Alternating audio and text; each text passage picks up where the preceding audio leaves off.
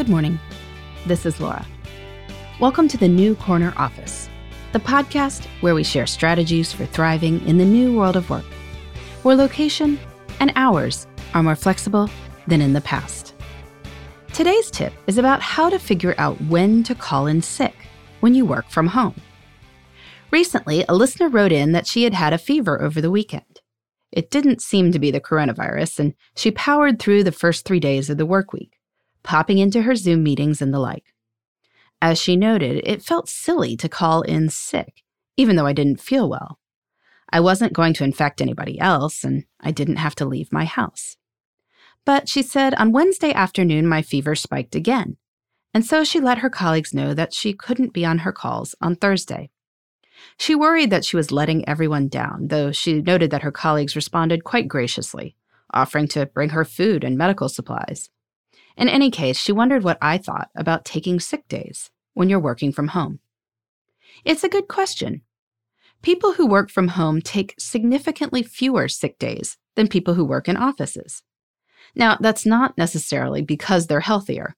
It's just that if you aren't exposing other people to your germs, and you don't have to go anywhere, you can, in fact, work when you are moderately sick. You can also work if you are caring for a moderately sick family member.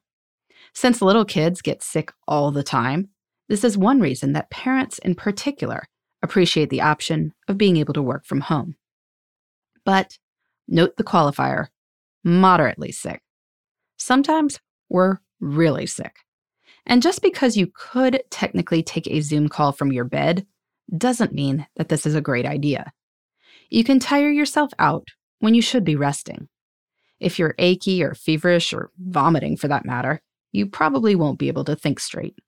If you're caring for an extremely sick family member, well, you're probably best off watching that person, rather than trying to mute the phone around their needs too. So here's my rule of thumb. We all have good days and bad days, in the office or at home. Evaluate how you're feeling and ask this question. What % capacity can I perform at today? If the answer is over 60%, I'd say go ahead and work. This is within the realm of a mediocre day, the sort we all have from time to time. But if the answer is less than 60%, then go ahead and take a sick day. And yes, really take the day off. Turn off the laptop and the phone and focus on healing yourself or your family member. If you focus on healing, you'll probably feel better more quickly than if you're just trying to muddle through. If you've worked from home for a while, I'd love to hear your thoughts on when you decide to take sick days. You can let me know at laura@lauravanderkam.com. In the meantime, this is Laura. Thanks for listening, and here's to succeeding in the New Corner Office. The New Corner Office is a production of iHeartRadio.